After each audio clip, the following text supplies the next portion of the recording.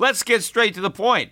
You want to grow your portfolio to deal with the rising cost of inflation, to pay off your debt or your mortgage, pretty much anything standing in the way of you and financial freedom, right? Well, with Yahoo Finance, you can get access to the news, data, and tools that you need in order to help you reach that financial freedom. And when it comes to your financial future, you think you've done it all. You've saved, you've researched, you've invested all that you can. And now you need to take those investments to the next level by using what every financial great uses. Yahoo Finance. For more than 25 years, Yahoo Finance has been the brand behind every great investor. They're the #1 finance destination, producing a holistic look at the financial news cycle, including breaking news, original perspectives, analyst ratings, independent research, customizable charts, and so much more. For comprehensive financial news and analysis, visit the brand behind every great investor, yahoofinance.com, the #1 financial destination. That's yahoofinance.com.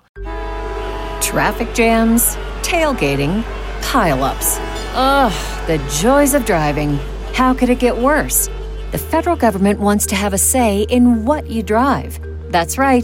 The Biden administration's EPA is pushing mandates that would ban 2 out of every 3 vehicles on the road today. Don't let Washington become your backseat driver. Protect the freedom of driving your way. Visit EnergyCitizens.org. Paid for by the American Petroleum Institute. The Peter Schiff Show. A lot of people on Wall Street probably took today off. After all, yesterday it was the 4th of July. Market was closed. On Wednesday, they closed the markets early in preparation for the July 4th holiday. So when you have a Friday where the markets are open, but then you have a Thursday where they're closed, most people probably left for the Hamptons on Wednesday afternoon, and so we're not in their offices or down at the stock market when we released the non-farm payroll numbers today. The June number, highly anticipated as always, especially with a rate cut on deck now by the Fed.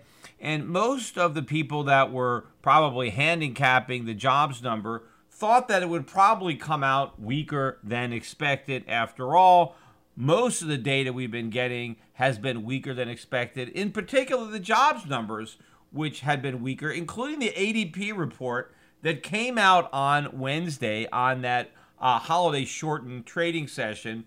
We got a disappointing number. The consensus for private sector employment for ADP was 140,000.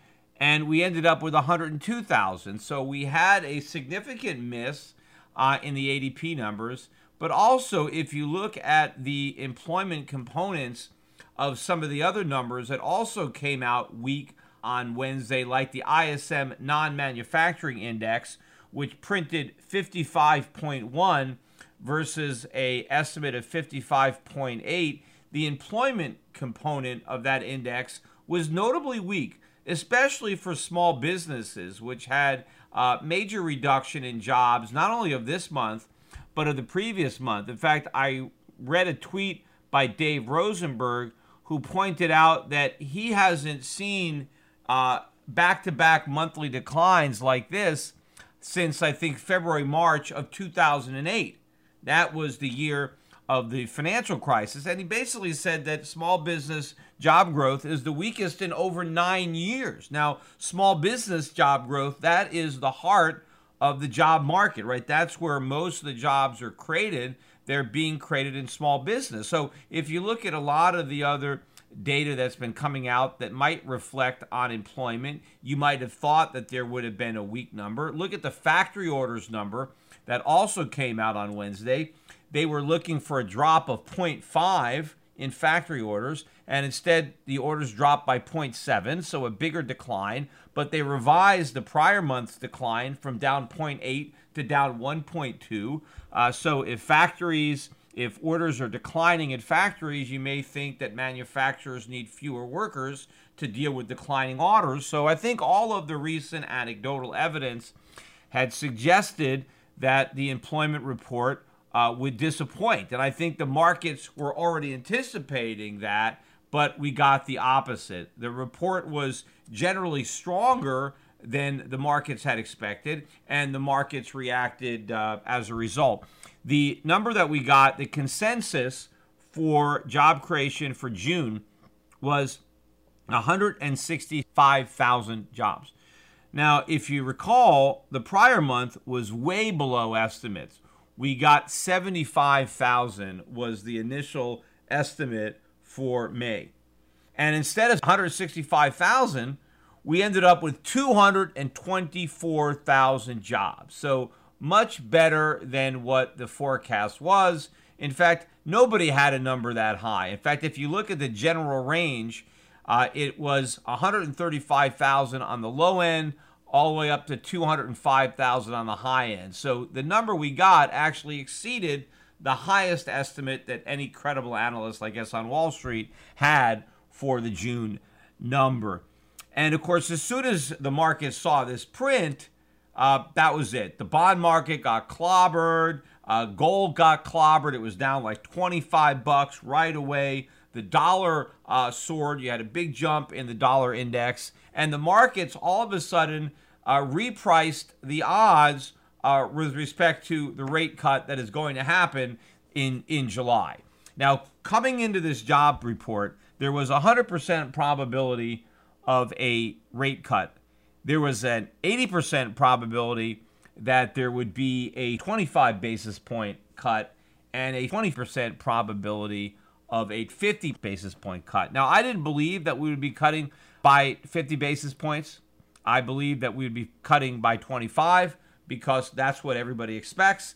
If there's an 80% probability of a 25 basis point cut and only a 20% probability of a 50 basis point cut, the Fed has no reason to move by 50 basis points. They can meet market expectations by only cutting 25, and they leave more bullets in the chamber because they know they're going to be firing them. And so when you're starting your rate reduction cycle at 2.25 to 2.5, you want to move slower because that gives you, more rate cuts. Now, I know at one point I said that I thought that it was possible that the first rate cut may mean the Fed goes all the way back to zero.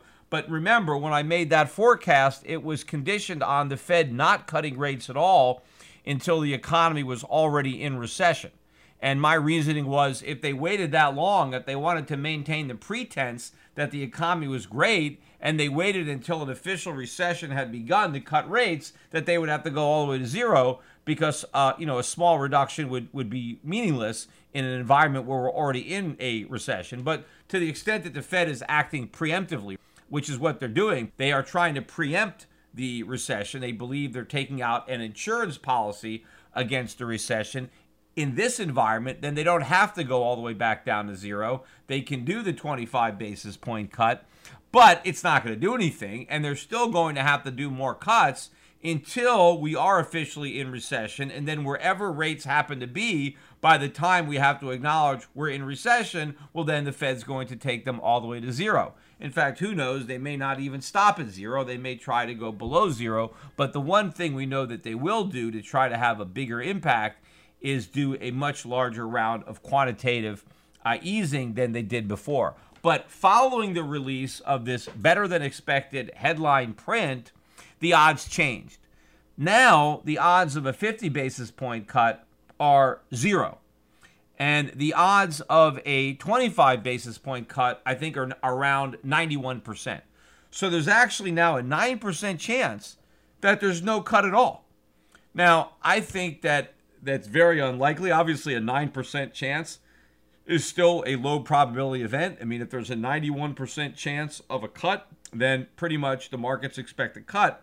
And I expect the Fed to deliver on that expectation. If you remember my last podcast, I said the only reason I thought that the Fed may do 50 would be if we got a really bad jobs number today and the market started pricing in 50 instead of 25. Again, the Fed would want to live up to the market's expectations and not risk a disappointment, which is again why I don't believe that the Fed will not cut, because the markets are expecting a cut and the Fed is going to deliver one. But the Fed is going to have to do more than just deliver a cut, because the markets need a lot more than a 25 basis point reduction, because this is a bubble This is a bear market in disguise, even though we made new record highs this week in some of the averages, but not others. I mean, beneath the surface, stocks are a lot weaker than they appear, and they're only up here on life support. But for the actions of the Fed, we would be much lower. And the economy is weakening.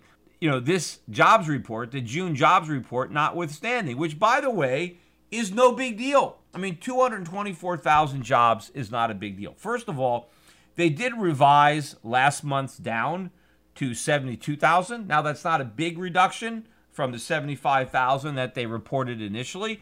But if you go back to last month, when that initial 75,000 number came out, much, way below the expectations, everybody was saying, oh, well, they'll probably revise it. Let's not believe this number. I mean, they're probably going to go back and revise it higher. So there was a lot of people who believed that the 75,000 number would be upwardly revised. It wasn't. In fact, it was downwardly revised. I mean, not a lot, but based on expectations for an upward revision, the downward revision is significant. And in fact, there was a slight downward reduction to the prior month as well. So this is not good news. Certainly you can factor that in with the 224,000.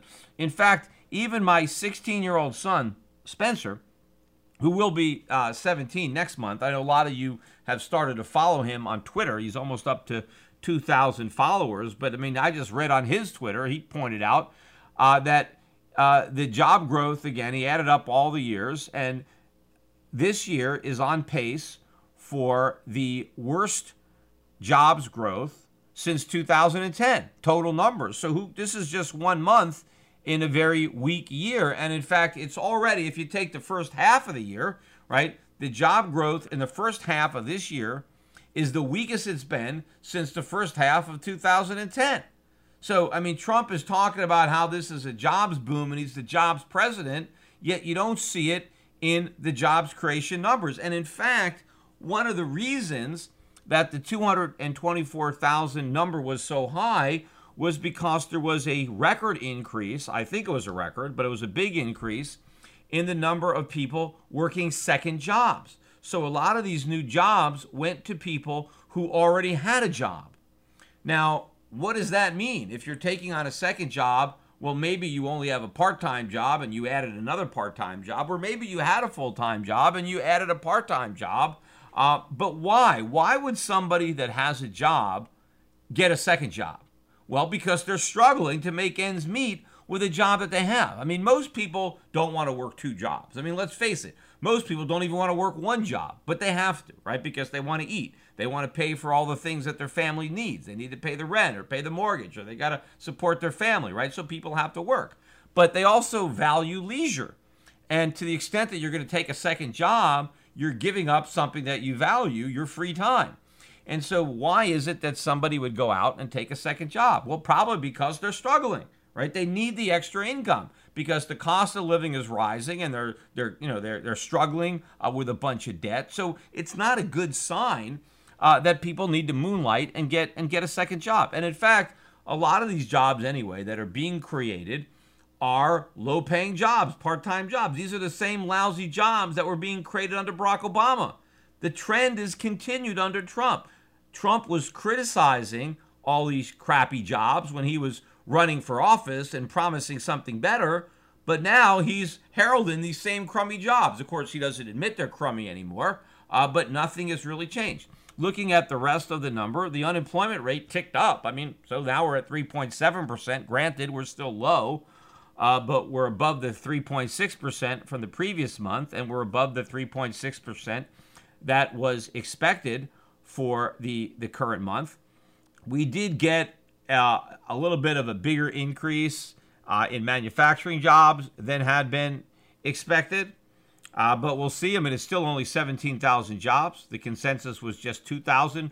3,000 was what was created the prior month. But again, average those months together, and you get pretty anemic growth in manufacturing.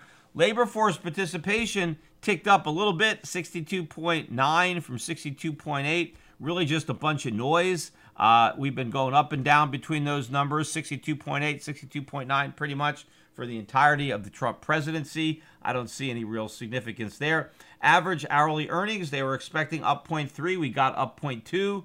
The prior month was up 0.2. We revised it to up 0.3. Really nothing.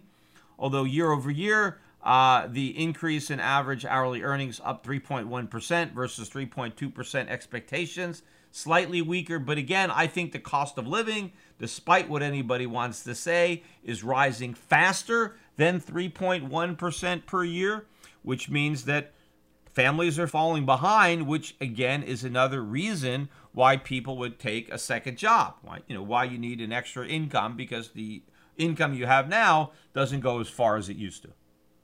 So all in all, I mean, despite the 224,000 print on the headline number, there's nothing really strong about this report. And then we know that the number could easily be revised down next month. I mean, none of these numbers are written in stone. I mean, they change them all the time. So how could you put much stock into any number? Now, one of the reasons that we might have had the big reactions is because trading was probably thin due to the fact that I said a lot of people took the day off and just had a long weekend for the 4th of July. And that's probably why you got some bigger moves. Some of these moves tapered over the course of the day. Gold was down, as I said, about $25 right away, and it only finished down, about $15, $16 on the day, just below, I think, 1,400, 1,399 is something like that. So just slightly down overall on the week. The dollar index, which spiked immediately after the number came out, gave back some of its gains, but still a solid up day on the dollar index, settling around 97.23. Big moves again in the bond market. The yield on the 10-year back above 2%. We were down below. We closed the day and the week at 2.048 for the yield on the 10-year. The yield on the 30-year now at 2.549. That yield curve narrowing ever so slightly now on the long end. So I think that whatever happened in the market today as a result of the jobs number, all of it was noise. I don't think today's report changes anything. I don't think it evidences that the economy is any stronger or any weaker, for that matter, than anybody might have believed prior to getting this number. I think the economy is still weak. In fact, based on the numbers that we got earlier in the week, both the Atlanta and New York Fed had come down in their estimates for Q2 GDP. And in fact, if you look at the current estimates for GDP in the second quarter, and you average that with the GDP from the first quarter, the average growth rate for the first half of 2019 would come out at 2.2%. Now, I think there's a pretty good chance that both the Atlanta and the New York Fed are wrong, and second quarter growth actually comes out less than what they forecast. But assuming that they're correct, then 2.2% is the annualized growth rate for the first half of 2019. And Trump is out there saying, hey, this is the greatest economy in the history of the United States. Well, not only is it not the greatest economy in the history of the United States, it's not even the greatest economy if you only count Obama as the history of the United States. If you just look at Obama's terms, the economy today is weaker than it was when Obama was president. Because in 2012, first half GDP grew by 2.45%. That's faster than 2.2. And in fact, in 2012, in the first half of the year, the economy grew by 3.3%. That's like 50% faster than it grew in the first half of 2019. So if the economy grew 50% faster in 2012 than it's doing in 2019, how is this the strongest economy ever when it's a lot weaker than it was in 2012? In fact, it's already a slowdown. If you compare the first half of 2019 to the first half of 2018, it's a 30% slowdown from where we were a year ago. So the economy today isn't even as good as it was last year. And of course, the other thing that you have to consider is the record amount of stimulus that is being required to produce this rather weak economy. We have more fiscal stimulus than ever before, if you want to look at the size of the deficits, the dollar size, and we've got monetary stimulus, right? We have the Fed implicitly easing. Even though they haven't cut rates, they've promised to cut rates. Mortgage rates have collapsed. Long-term interest rates have gone down. That is a massive monetary stimulus, even though we haven't actually had a rate cut yet. So the economy is getting all this monetary stimulus, it's getting all this fiscal stimulus, and it's barely growing. Of course, it's not even growing at all. It's simply a bubble. But to claim that we have this great economy when the numbers are this bad and so much stimulus is required to produce numbers that aren't really good. In fact, the only real thing that they've got is to point to the low unemployment numbers. But if you simply look at a trend of the unemployment rate and you look through the Obama term and the Trump term and look at a line, again, you can't tell where the Obama economy ends and the Trump economy begins. The trend that was in place under Obama has merely continued under Trump. It hasn't accelerated. The curve hasn't bent. It's the same line, right? That's pretty much the same for all these statistics. You can't tell. Trump is simply continuing the failed policies of Obama, yet claiming those policies are a success, simply because he's the president now instead of Obama. So I think the market reaction was just a bunch of noise today, particularly when it comes to the U.S. dollar and gold. So I do think that we will reverse these moves. I expect gold to continue its upward move, and I expect the dollar to trend lower until it ultimately breaks lower in a hard way. I mean, so far the dollar has not really broken down, but I think it will. It's just a matter of time before investors accept a reality that they have been denying for years. I mean, it's hard in the Forex market. It's kind of like, turning a battleship. It turns very slowly. But once it turns, look out, because there could be a lot of damage that's going to be done. Speaking about damages being done, I was listening to an interview today. Rick Santelli was able to speak with Judy Shelton. And I used to be on Rick Santelli's show quite a bit until CNBC decided to blackball me from their network over 2 years ago. His was the last show that I was scheduled to do when the network abruptly canceled my appearance the day before I was supposed to be on, and nobody from that network has called me since. But in any event, he had Judy Shelton on. Maybe they would have me on if I was nominated to the FOMC, although A, that's never going to happen. But B, even if they did nominate me, I wonder if CNBC would still have a reason not to interview me. But they interviewed Judy Shelton, and the controversial aspect about her is her support for a gold standard. And, if you listen to Judy Shelton talk, I mean, she's a very intelligent woman. I mean, she's probably smarter than any of the people that are on the FOMC now. So it can't hurt to have her up there, right? I mean, because she clearly knows more than the people who are already there. And so as far as Fed picks are concerned, I mean, she's a good pick. I'm not saying she's not. But I know some people think, well, she's not qualified to be on the Fed because she has this crazy idea that we should have a gold standard, which, of course, is not crazy. I mean, that's exactly what we should do. But the mainstream, wants to discredit anybody who believes in such a crazy idea, right, as actually having real money and having discipline on government and government spending. But the fact that she supports a gold standard, means that she's outside the mainstream. So some people say, well, this disqualifies her from being on the Fed.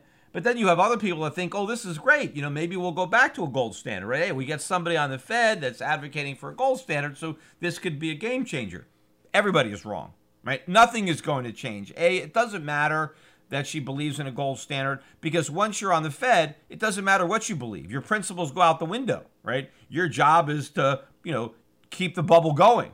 I mean, that's what happened with Alan Greenspan. I mean, nobody is a bigger gold bug than Alan Greenspan, right? Alan Greenspan was a defender, an advocate of the gold standard. There are a lot of writings. I mean, in particular, Gold and Economic Freedom from Ayn Rand's Capitalism. If you haven't read that article, you should read it. In fact, you should read the entire book. It's a great book. But Alan Greenspan, to this day, defends the gold standard, even as Fed chairman. he would talk about how great the gold standard was and how he was trying to replicate the gold standard on his own, how he would target the price of gold and use the price of gold to influence his monetary policy. Of course, all that went out the window, right, when things went wrong, like long-term capital management or the 1987 stock market crash or the Asian crisis or whatever happened that caused a problem on Wall Street. Alan Greenspan tossed his principles and cut interest rates and printed money. So he didn't act like he believed in the gold standard, because as soon as his beliefs interfered with political expediency or angered the markets, well, he abandoned those principles, which is one of the reasons that I feel that Greenspan did such a bad job, but even more than Yellen or Bernanke, is because he knew better.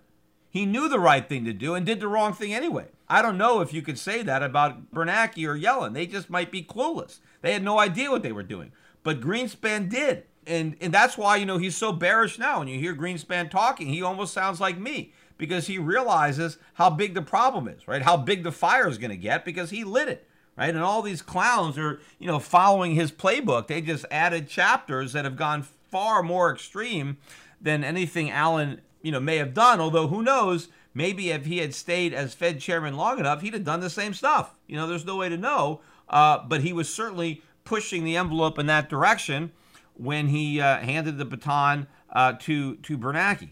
So it really doesn't matter if Judy Shelton gets on the Fed's not going to change. And in fact, Shelton is advocating now for rate cuts. She wants interest rates to be lower. Now, if we actually were to return to a gold standard, interest rates would have to go up. Now, maybe in the long run, and in the long run, they would come down, because going back to a gold standard would encourage savings, which would mean eventually lower interest rates, and we would have lower inflation under a gold standard than what we have now. And so interest rates could be lower because money would not be losing value over time. But the initial impact of a return to a gold standard would be much higher interest rates. And it would also be a massive recession, because the government would have to stop spending money because they wouldn't have it. They can only spend if they had the gold. They couldn't just run these huge deficits. We couldn't have quantitative easing. It would be impossible under a gold standard.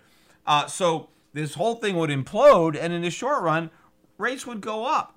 So if on the one hand you're saying you believe in sound money in a gold standard, where interest rates are determined by the market, not by the Fed, but now you want the Fed to lower interest rates, to push them down even lower when they're already artificially low, and the only reason the Fed was able to get them so low was because we're not on a gold standard, and we can't return to a gold standard and also make interest rates even lower in the short run. So it's clear that whatever she believes about a gold standard, that's not what we're going to get when she's on the Fed. She wants to keep the party growing. She wants to pretend the economy is doing great. In fact, in her interview on CNBC, she basically talked about how great the economy is and how we shouldn't punish the economy just because Europeans or the Japanese are lowering their rates. We shouldn't raise our rates. I'm not even sure what her rationale was.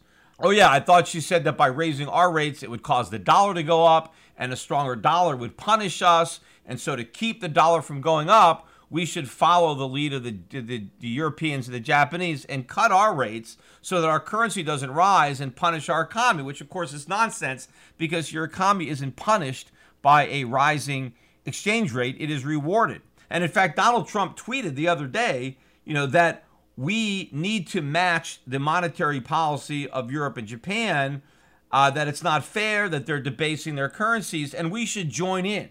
We should do the same thing to even out the playing field, which again is nonsense. I mean, maybe Donald Trump's mother never warned him about not jumping off a bridge just because his friends decide to jump off the bridge. I mean, just because the Europeans and the Japanese are doing something dumb doesn't mean that we need to match that by doing something dumb ourselves. But again, I think the main reason that Europe and Japan even went down this road is because of us. We brought them here. We brought them to this party. We're just leaving them there, right? Because initially, when the yen really started to rise, right? When the Japanese recession began, decades ago, whenever in the 80s, late 80s, and the yen started to rise, the Japanese panicked. They thought this was bad. They thought they had to weaken the yen so that Japan could keep exporting to the dollar. So the impetus for their current predicament was to prevent the yen from gaining more value against the dollar. You know, at one point, the dollar went all the way down to 80 yen, and the Japanese were in a panic mode. You know, I remember reading articles about the dollars that were becoming as worthless as the leaves falling from the trees. And the Japanese were panicking. The Americans should have been panicking, not the Japanese. It was our currency that was going down the toilet, not theirs. But they panicked, and they pursued a monetary policy to debase their currency and lower their rates so to keep the dollar propped up so they can maintain exports to the United States. That was a mistake.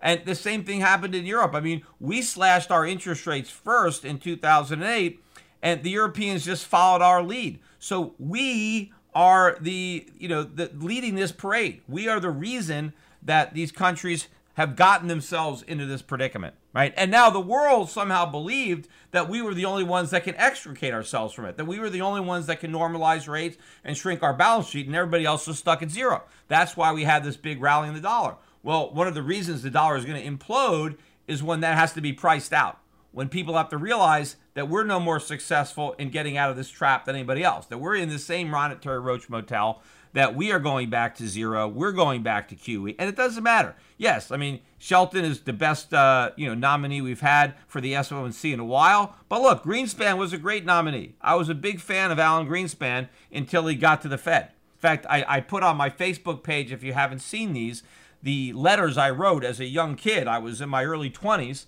just out of college in 1987, when Greenspan started making mistakes following the stock market crash, and I wrote him a couple of letters, and I put their responses to those letters. I don't have my original letters. I don't know what happened to those, but I did save the letters he wrote me, and I put copies of them on my Facebook page, and they're up there. You can read what Alan Greenspan wrote, a young Peter Schiff, and this was the beginning of the mistakes. This is what ultimately paved the way for the disaster that we are currently headed for. And again, it's not just an economic disaster. It is a political disaster. It is a slow-moving train wreck. I guess a early casualty in this train wreck is Justin Amash, who was one of the better representatives that came to Congress during the Tea Party. You know, when the Tea Party actually cared about big deficits, the big backlash against Barack Obama. And Justin Amash was one of these liberty-oriented candidates, a member of the Liberty Caucus. He came in with Rand Paul and with Ted Cruz, and there were a lot of, there were some good liberty-minded people that were in the Republican Party. And most of them have pretty much abandoned their principles, but Justin Amash was kind of steadfast to the point where, he ended up leaving the Republican Party. Now, he didn't join the Libertarian Party. He's now, I guess, going to be independent. And I think the straw that broke the camel's back here was Amash came out in favor of impeachment.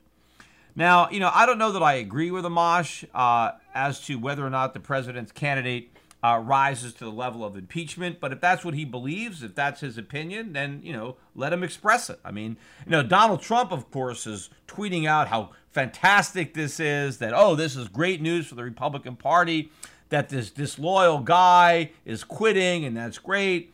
And, I don't think that party loyalty is a good trait in a congressman. That's not what I want in my congressman. I want somebody who's loyal to their own principles.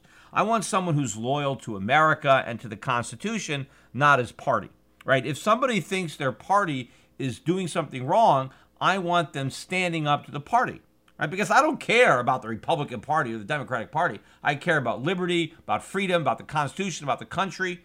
And I want representatives to defend those things, not to defend their party, because the party is not America. In fact, both political parties have been enemies of America because they both represented bigger government. And none of the parties have honored the oaths that everybody swears to uphold and defend the Constitution.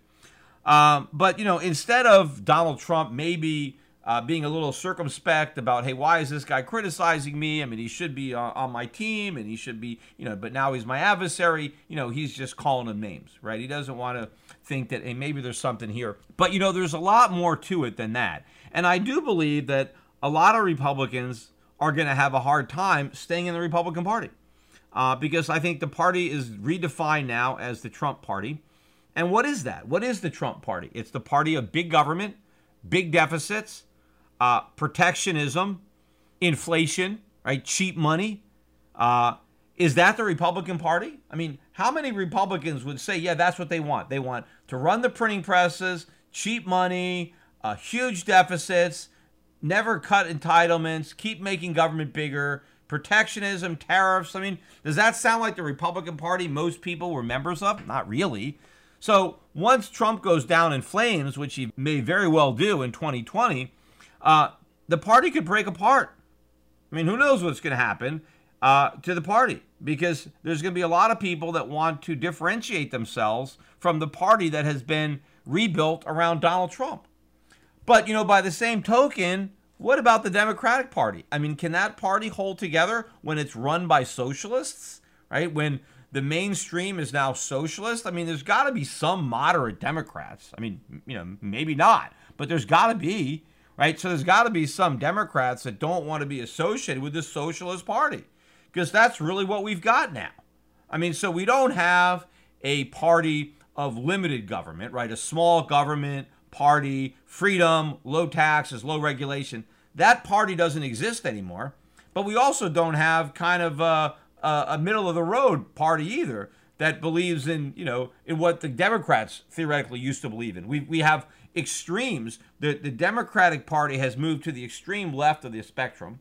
And the Republican Party, in many ways, has actually moved left of what the Democratic Party used to be. So, I mean, we could easily try to maybe see Democrats and Republicans leaving. Are they going to form new parties? Are some Republicans going to become libertarians? What are some of the Democrats going to do? They can't go to the Green Party because they're even crazier. So maybe they'd have to go to independent or something like that. But there's going to be a big change in the political landscape. Now, that could be a good thing because the two-party system has had a vice-like grip on the American economy for a long time, because pretty much if you're not a Republican or a Democrat, you have no chance. And so everybody has to play within one of these two parties. But maybe that will come to an end after 2020, given the way these parties have moved and the number of people within the parties who may no longer feel at home and may be looking for a new party with which to affiliate. We'll see. I want to finish up today's podcast talking about Bitcoin, which I usually, seem to end my podcast these days talking about Bitcoin. But this time I don't really want to talk about the price of Bitcoin. I mean, it's just a little over 11,000 as I am recording, having traded maybe close to 12,000 over the last 24 hours, and then maybe down as low as 10,000, 600, 700, forget exactly. But we've been bouncing around, but not making any more progress to the upside like a lot of people had expected. But I really want to talk about these articles that have been coming out about me and the fact that, I own Bitcoin. Like, I secretly own Bitcoin. Oh, Peter Schiff is a hypocrite, right? He reveals that he owns some Bitcoin. Therefore, even though he's been publicly trashing Bitcoin, he's been privately buying it up, right? So, it's not only hypocrisy, but I really want to own it. I know it's great, but it's bad for my gold business, right? So I have to publicly talk about how bad Bitcoin is so I can keep selling gold. But because I really know how great Bitcoin is, I'm just buying it all up, right, on the sly, right? And so this is what the implication is, that, I own Bitcoin, and therefore you shouldn't pay attention to what I say, which is not to buy Bitcoin.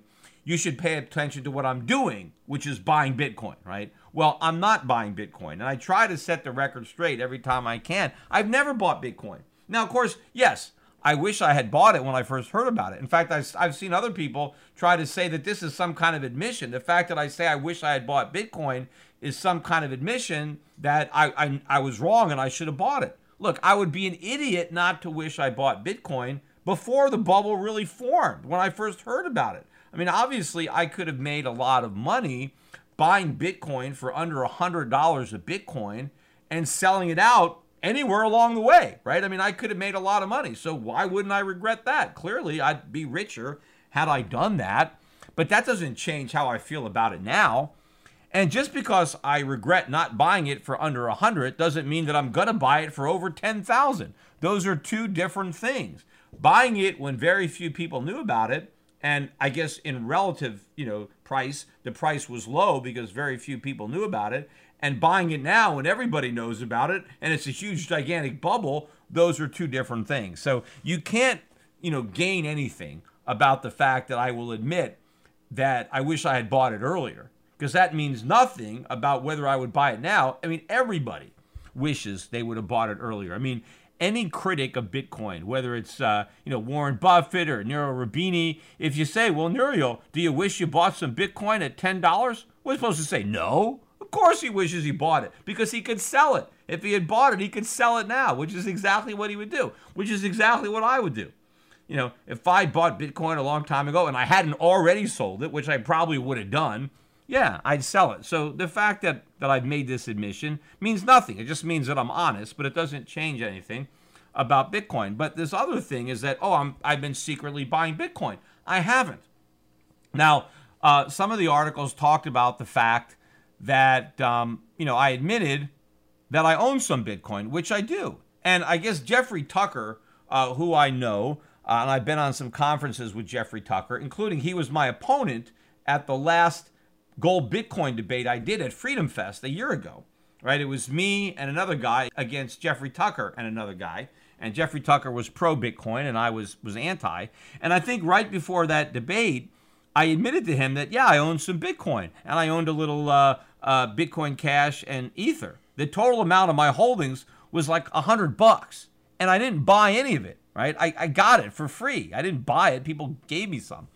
And in fact, the Bitcoin that I got from Eric Voorhees after my debate with him in New York. We went out to dinner at a restaurant after the Soho Forum, and he took my cell phone. He created a wallet for me. I've never even used it. And then he put Bitcoin in there. He transferred $100 worth of Bitcoin, and I transferred $50 back, and I kept 50, and I had $50 worth of Bitcoin, which is now worth about $80. And it was down to about $20-$30, and now it's rallied back in this recent rally. But that's what I've got. And I admitted to Tucker that I had this, little bit of Bitcoin for the first time. And all of a sudden it's out there that Peter Schiff owns Bitcoin. Aha, he's a hypocrite. He really owns it. He's a secret Bitcoiner. He's just not telling the truth. And I'm pointing out I don't own any Bitcoin. So I'm looking on my Twitter feed, and people are talking about, again, the fact that I secretly own Bitcoin. So I pointed out again, I said, I thought I have like $100 worth. That's it. That's all I got. That means nothing. And so then somebody tweeted back and said, oh, what's your wallet? What's your wallet address? I'll send you $100 worth of Bitcoin, right? That's what somebody said. And someone wants to send me $100 worth of Bitcoin? All right. So I had to try to find my wallet number. I didn't even know where it was because I had never actually given it to anybody because I don't use the app. And other people have told me that I should have a better wallet, that the wallet I got isn't really that secure. I should get a different one. But I didn't even have enough Bitcoin in there that I really give a damn. I mean, if someone hacks it, I don't care. But in any event, so initially I sent the wrong number, and people started making fun of me that I don't even know, like I claim to know Bitcoin, but I don't even know where my wallet number is. I mean, I've never used it. So I eventually found the wallet number, and I pasted it into a tweet, and I tweeted it back. And now I've got over $2,000 worth of Bitcoin in my wallet. Interestingly, the guy that promised to send me $100 worth, I don't know if he ever sent me any, because I don't have any donations anywhere near that large. I forget what the largest one was. Maybe about $25. Most of them are smaller than that. But I got a lot of people sending me very small dollar amounts. So as I'm speaking, I've almost got about 2,200 total of crypto in my wallet. 2,140 of it is Bitcoin. And I started with 80. And so I've been given all this other Bitcoin. But now there's all these articles out there about how, I'm accepting all this Bitcoin. And now this is some other proof, that I'm a hypocrite. Because, I've accepted all these Bitcoin gifts. First of all, I don't even know how to reject it, right? I mean, even if I wanted to, the money just comes in, or the Bitcoin, rather, just comes in. I don't even know how to stop it. But why would I want to stop it? I mean, if somebody wants to send me some free Bitcoin, I'll take it. I mean, I could turn right around and sell it. I mean, I know that there's a market for it now. So the fact that people want to give me some free Bitcoin, and the fact that I haven't turned it down, doesn't mean that I'm secretly, pro-Bitcoin. I mean, no, it just means I'm not an idiot. I mean, the people who maybe are idiots are the people who are giving me free Bitcoin. Now, I don't know, maybe they're just generous. I mean, clearly I don't need the money. So why are people giving me Bitcoin? I mean, are they hoping that if they give me some Bitcoin that they're going to convert me over just because I get some? I mean, that's not really going to change. I mean, I think it is kind of cool, right, that you can send it very quickly. And I've always admitted that is one of the good features of Bitcoin, that if I've got it and I want to give it to somebody, I can very easily send it. The problem is what I'm sending has no value. It has market value now because people are willing to buy it, but it may have no market value in the future if nobody is willing to buy it. That is the biggest problem of Bitcoin. Its value is simply a function of perception and demand. And the reason people want it now is because they think they're going to get rich. They think the price is going to go up. Well, if that perception changes, then nobody's going to want it. And therein lies the rub, because it can't be a store of value. But, maybe people think if they send it to me, somehow they'll change me around, they'll convert me over. It's kind of like evangelists, they're trying to save my soul. They think if they just preach to me, I'll be saved and I'll be going to heaven or whatever. Maybe they're just my supporters and they just feel like giving me a 4th of July present. That's also possible. But maybe it's just because they want these articles. They somehow think that my accepting this Bitcoin, now they can all follow my wallet, right? Now that I've put out the address and somehow, Peter Schiff owns Bitcoin, therefore he must support it. Well, if people give me a bunch of free Bitcoin and now I own that free Bitcoin, that means that I'm in favor of Bitcoin. I mean, this is the kind of nonsense that you get out there, right? They're trying to spin all this crap like that golden asteroid nonsense. Now, I've read articles about Psyche now. They're calling it the Midas Rock. I mean, we don't even know if there's any gold on that asteroid, let alone to call it the Midas Rock. Even if there is some gold up there, no one's mining it. But this is what you get. You get all these fake stories trying to drive all this interest into Bitcoin. And again, a lot of it has to do with discrediting gold, because Bitcoin is being marketed as a disruptor of the gold market, right? Bitcoin is supposed to derive its value from taking market share from gold. So it's not just about talking about why Bitcoin is great. You have to trash gold too, because you're trying to convince people to buy Bitcoin instead of gold, right? Not to buy Bitcoin in addition to gold. Now, some people are advocating that, but a lot of the advocacy is to buy Bitcoin instead of gold, right? And so in order to do that, it's not just about talking about why Bitcoin is so great. It's about talking about why gold is so bad. And obviously, this giant supply of gold floating around in space that somehow is going to make its way down to Earth and destroy the gold market because we're going to be awash in supply. Hey, maybe that's going to scare people out of their gold and into Bitcoin. And the same thing they're trying to do here with this fake story. Somehow everybody gives me a bunch of Bitcoin, and now Peter Schiff has Bitcoin, and now they can write all these stories about how Peter Schiff owns Bitcoin, how he accepts Bitcoin, and therefore he must be an advocate for Bitcoin. Look, I think this is a bunch of nonsense, but you know what? If people in the Bitcoin community want to press this story, keep on sending me Bitcoin. You guys have my wallet. Keep on sending them. Let's see if I can get up to a whole Bitcoin. Right, I need about $11,000 now to get one whole Bitcoin. I'm not there yet, right? I'm not quite at a fifth of a coin. So keep sending them to me. I got to decide what I'm going to do with them, right? That's the thing. I got to figure out, do I hodl them, just for the hell of it? Because easy come, easy go. I didn't pay anything for it. I mean, I guess that would be the right thing to do, is just hodl them, because But of course, people think if I hodl them, I mean, eventually they're going to go to $1 million, and I could just buy a Lambo, right? I mean, that's the idea, right? Just keep them until they're $1 million, and then buy my Lambo. But of course, I can actually cash them out right now, and buy something real. I can buy something right now with all those free Bitcoins. But I'm not really sure. For now, I mean, out of respect to the people who sent them to me, I may end up just holding on to them. And then people can follow that wallet and they can see what it's worth. Clearly, if I sell them, then people will know that too. But anyway, that's it. Have a great rest of the weekend, everybody, and I'm looking forward to the following weeks. I think we're going to see a lot of action in the markets, and again, I'm looking forward to seeing everybody who is coming to Freedom Fest this July. I'm not doing another Bitcoin debate, but I am doing a panel on the global economy. I am doing my own workshop. I will be there at my booth.